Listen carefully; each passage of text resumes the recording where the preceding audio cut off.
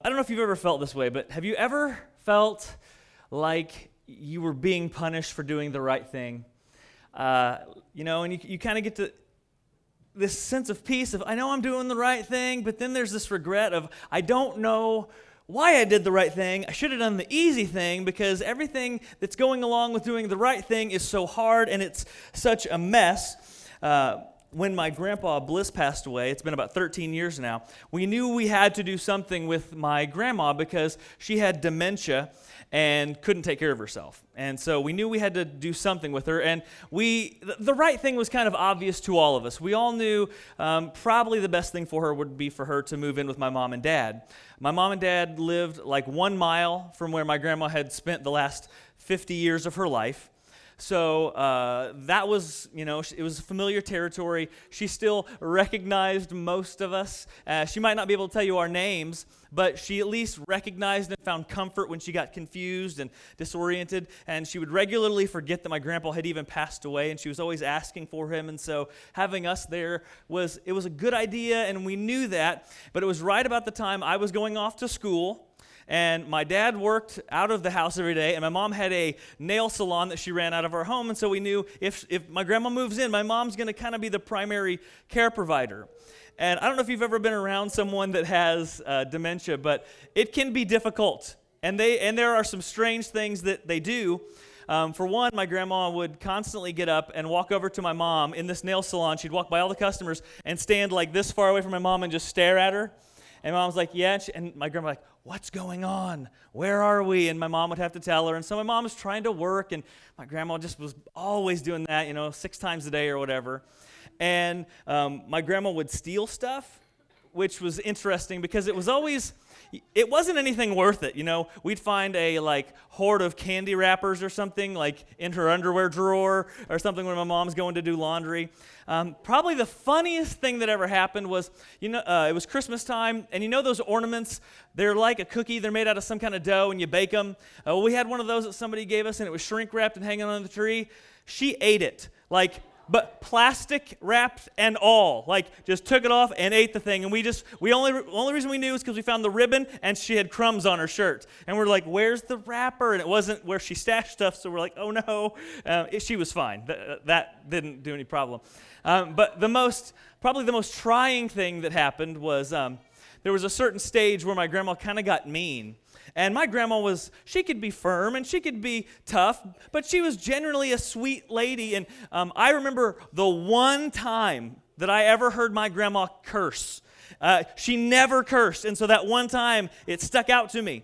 But at this one particular time, my grandma, I don't know what she was thinking, but she got so mad at my mom, she stormed out of the house, walked down the hill to this gas station that was right next to my mom and dad's, and started screaming for help from this lady that's holding her captive. And she is cussing my mom up one side and down the other like she was a professional sailor, and she was just cussing like we've never heard anybody cuss before. And she was just saying this, that, and my mom's trying to explain to everybody, I'm not kidnapping her, please don't call the cops, I'm so sorry, Lona, let's go. And my mom gets up, and I know there were days where she had to think, I thought this was the right thing, why does it have to be so hard? Why does it have to be so difficult? Well, as we wrap up this series called Stretch Marks today, I kind of want to talk about that aspect of pain in life. And pain that comes not just while you're doing the right thing, but pain that sometimes comes because you are doing the right thing. And I do want to shift from talking generally about the right thing, because the right thing can be all kinds of stuff, even little tiny stuff. I mean, you could be going out to drag your garbage cans back up the driveway and see that your neighbors have blown out in the road. Well, the right thing is to pick up your neighbor's garbage cans, okay? I want to shift from talking about the right thing to talking about actually being obedient to God, doing those things specifically God wants you to do. And maybe, or taking kind of an adventure in life that God wants you to take, or walking a road in life that God wants you to take. And how do you understand that in your brain when you walk a road of obedience and yet it's still so hard? Why would God cause there to be so much pain in a road that he wants you to walk down? And so we're going to kind of navigate that today. And the story we're going to look at is in Acts chapter 16. Acts chapter 16. If you brought a Bible, great. If you didn't, there's a black one near you, or the verses will be on the screen. And we're looking at a guy named Paul. If you're unfamiliar with the book of Acts, excuse me. There we go. The book of Acts, at this point in time, we're following a guy named Paul who was an apostle of Jesus. And Paul had been kind of specifically called to travel around the Roman world, walking all over the place, sharing the gospel basically to anyone he came across. And he would plant churches all over the Roman world. And at this point in time, he's traveling with a guy named Silas and some other people. But all you got to know for today is Paul and Silas, okay?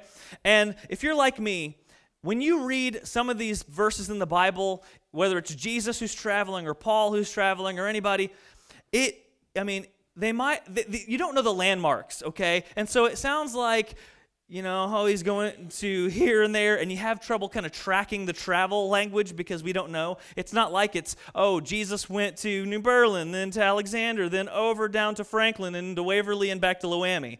Most of us could track that little journey that I just mentioned there because we know the towns. But you get into Bible towns and these regions that don't exist anymore, and it gets a little confusing, okay? So I'm going to read this little passage, Acts chapter 16, excuse me. We'll start at verse 6, and then I'm going to put a map up just so that we can understand what chunk of the world this is happening in, just to make it a little bit easier for us. So let's go to Acts chapter 16. Good gravy. Acts chapter 16, starting in verse 6. It says, Paul and his companions traveled throughout the region of Phrygia and Galatia. See, you know right where those are, don't you? Having been kept by the Holy Spirit from preaching the word in the province of Asia. So Paul tried to go into this area they called Asia. Holy Spirit wouldn't allow it. And when they came to the border of Mysia, excuse me. Boop. There we go. They tried to enter Bithynia, but the Spirit of Jesus would not allow them to. So they passed by Mysia and went down to Troas. During the night, Paul had a vision of a man of Macedonia standing and begging him, "Come over to Macedonia and help us." After Paul had seen the vision, we got ready at once to leave for Macedonia, concluding that God had called us to preach the gospel to them. So, here's our little map. Most of this little journey takes place in modern-day Turkey, okay? And it said Paul wanted to go into Asia, but the Spirit wouldn't let him. Asia's not the Asia that we know, okay? Asia that they called was that little green region right there. And then he tried to go into Mysia. That was that little orange region right there. They tried to go in there, and the Holy Spirit said no. And then Paul has this vision, and they kind of decide, okay, God didn't want us to go to these two places because God is calling us over to Macedonia, which is the purple area there on the map. And so they go, and they end up in a town called Philippi. That's where the star is, okay? So, by the way, here's Italy.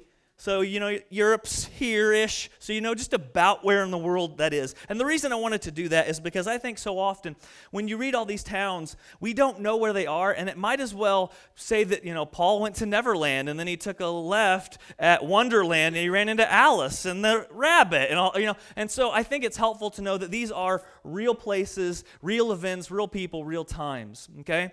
So we go on. Paul's in Philippi. We'll jump down to verse 16.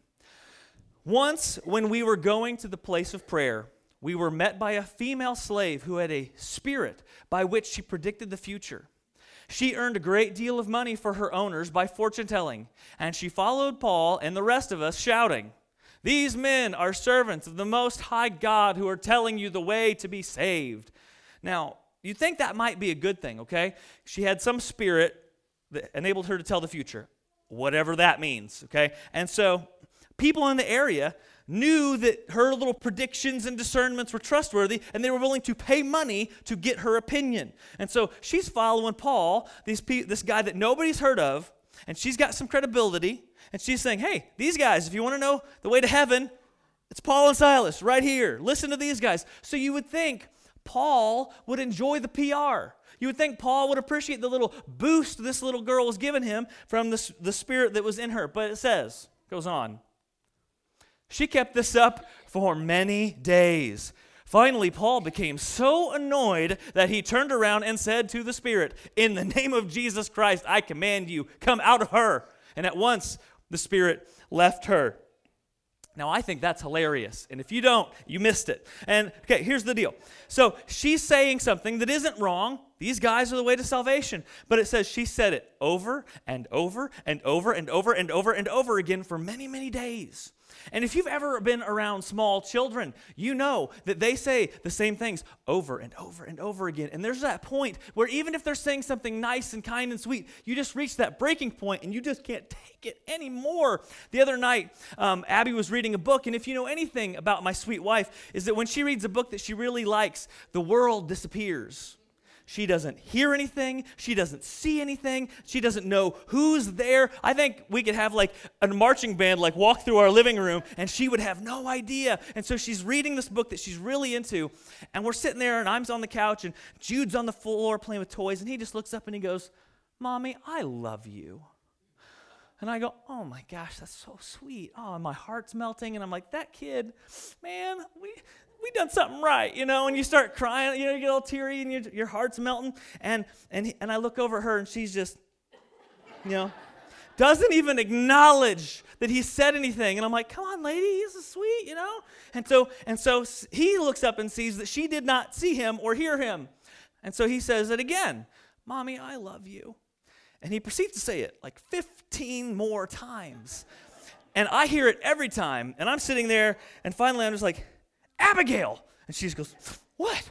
And she's like, it's like totally new. What's going on? And I was like, "Look at your son. He's trying to be sweet. Pay attention." And I can't take it anymore, And so finally he says, "I love you," and we move on. But that helps me understand this little spot. It's not that she was saying really anything terrible or bad. It's just that she was saying it over and over again. And I think it's so funny because you don't get this a lot in the New Testament where it just says somebody got annoyed and they just couldn't take it anymore and kind of blew up a little bit. That makes me feel better as a human, as a dad, all around because of this little bit that Paul had in the story. And so Paul casts out this demon that people had been willing to pay to get her opinion. So that's where things kind of get a little bit rocky in the story. Verse 19. It says, "When their owners realized that their hope of making money was gone, they seized Paul and Silas and dragged them into the marketplace to face the authorities.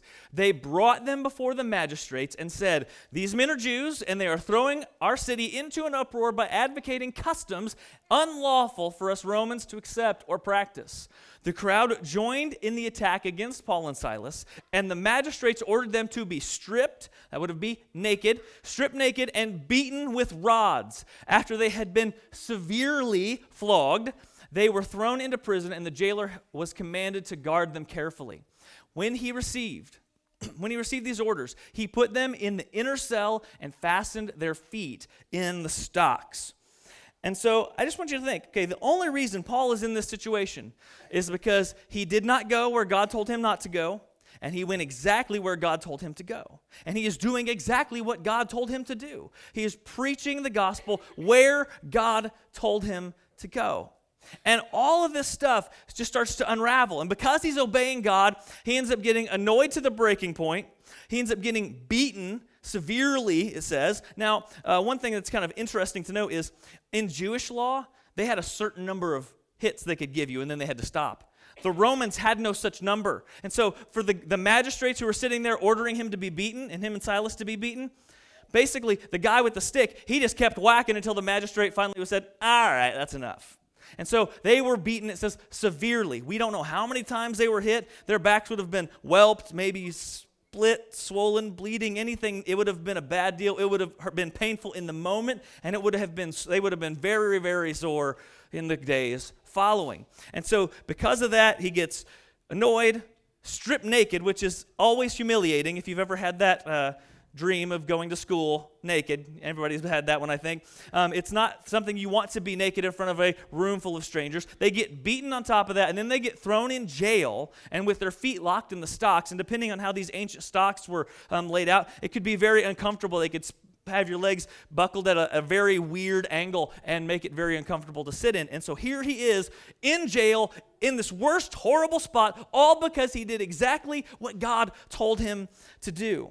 And it makes no sense to most of us when we think, why would obeying God lead to pain? Why would obeying God lead to trouble, lead to directly to us ending up in a situation that hurts so much? But, I've seen a lot of situations where someone trying to be obedient to God actually led to hurt. I've seen it a lot of times in marriage. I've known a lot of marriages where one of the spouses was a Christian and one was not.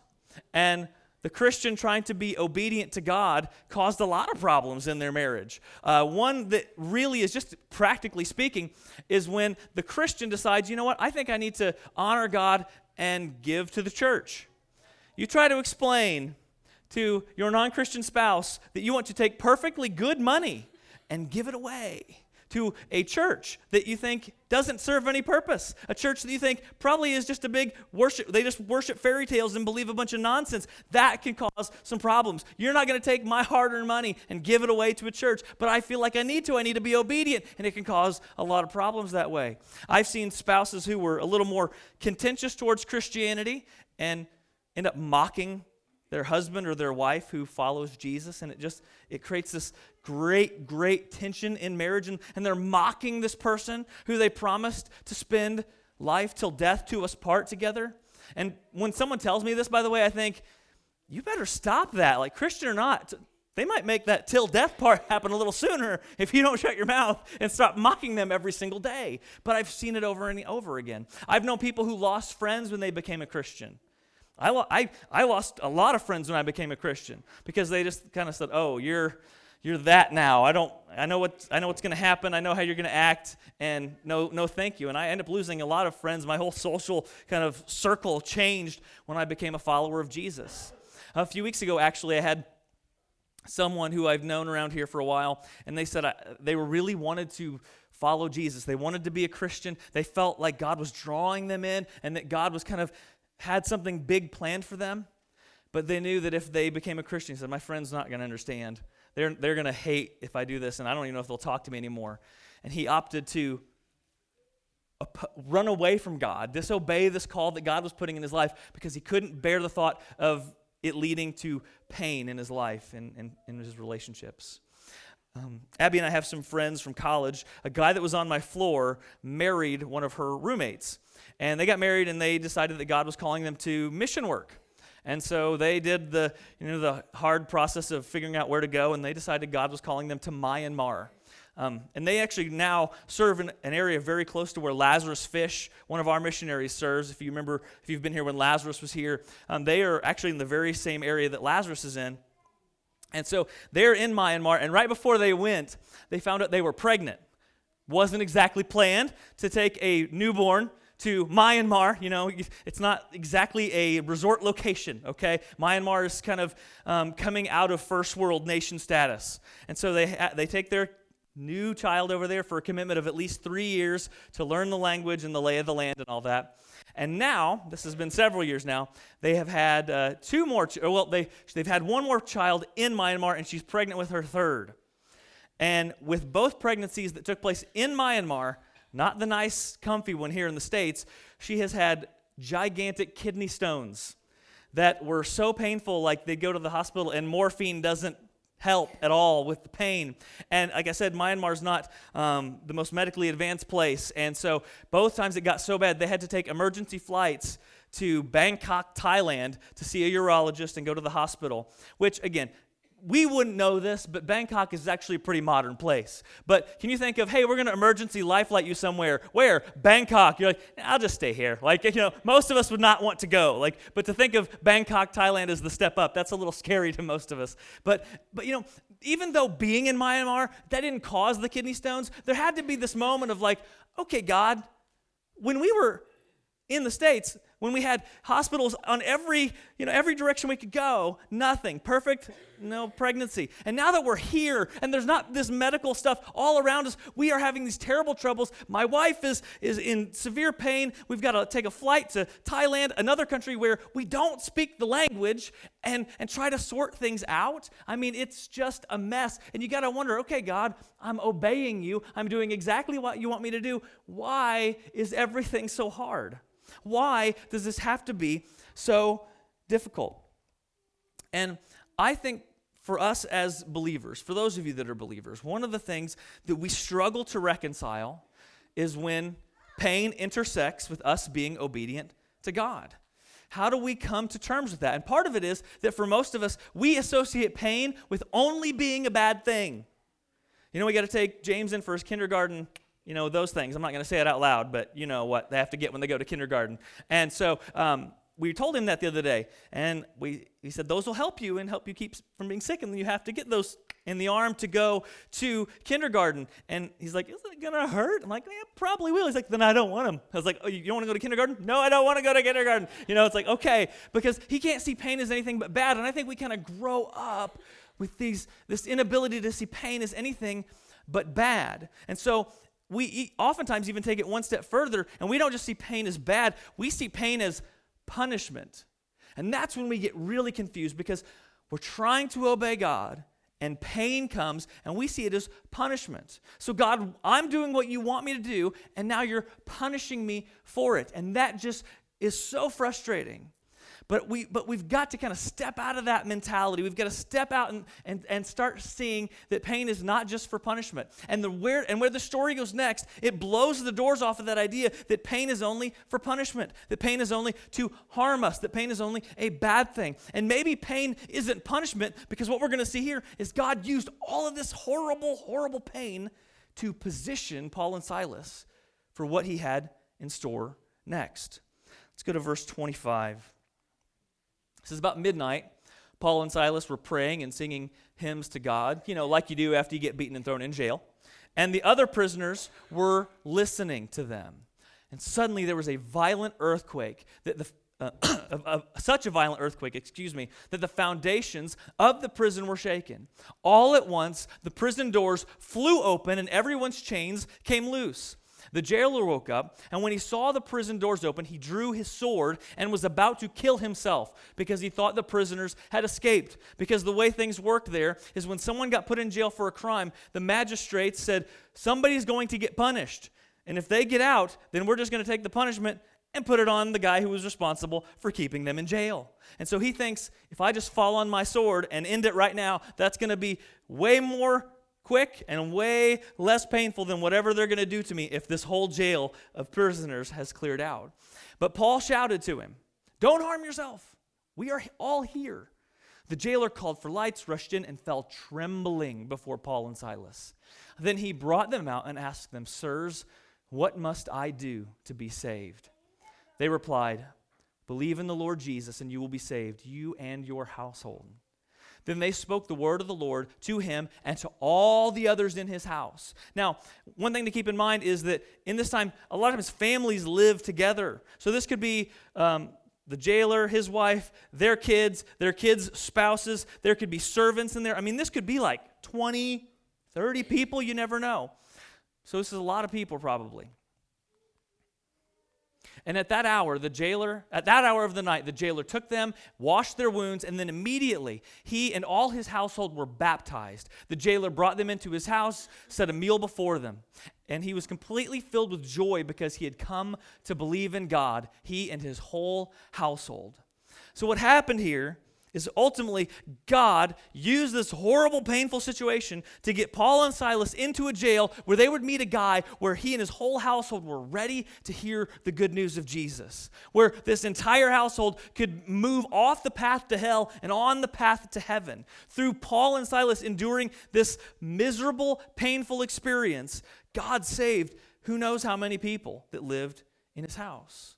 And so it goes totally against this idea that God was, punishing Paul and Silas for doing something wrong. They didn't do anything wrong. They did exactly what God had told them to do. And if they hadn't ended up in that jail, this never would have happened. If they hadn't been beaten, they never would have been brought into this guy's house for him to care for them, wash their wounds, and hear the gospel. And so this blows the doors off of that idea that pain is only for punishment. And so sometimes I think we get so narrow focused because pain tends to cloud our vision. And when pain comes, we just think, God, why are you doing this to me? I don't deserve this. I tried to obey. But look at this story. In this story, the pain had nothing to do with what they deserved, and it had everything with what God wanted to accomplish. And so maybe, just maybe, God is good enough and big enough to use even something painful to lead you, direct you, grow you, whatever, and get you into the place where he wants to do amazing things through you. And that is a whole new level of understanding pain, and it is hard to get there. It is a big step up in maturity and trusting God to get to that place where you can say, even in the worst, okay, I'm still here and I'm still trusting. My favorite part of the story is the fact that Paul and Silas get tossed in jail after they'd been beaten severely, that's what it says. And what do? They start praying and singing to God. I love that. They're praying and singing to God. I mean, you said all the other prisoners were listening. They were probably going, who are these Looney Tunes? Like, what is up with these guys? Who is ever happy to be here? But Paul and Silas, it seems that in that moment, they're thinking, okay, God, we're going to praise you in the prison just as much as we praised you in the freedom. Because we know that you have asked us to be here. You told us to come this direction. We came here, and so we're going to go ahead and trust you, even in the pain, that you've got a plan here. And I wonder what would happen to us if we were willing, when the pain comes, to not just shake our fists at God and get mad and confused and, what are you doing to me here? If we were willing, if we were able to maybe open the Bible and read stories like this, or maybe a little bit about what happened to Elijah, because Elijah was faithful a lot and suffered a lot for being faithful. But we read these beautiful stories of somebody going through a mess and praising God in the mess. And we would just say, okay, God, I don't understand what's going on. It hurts. I'm lost.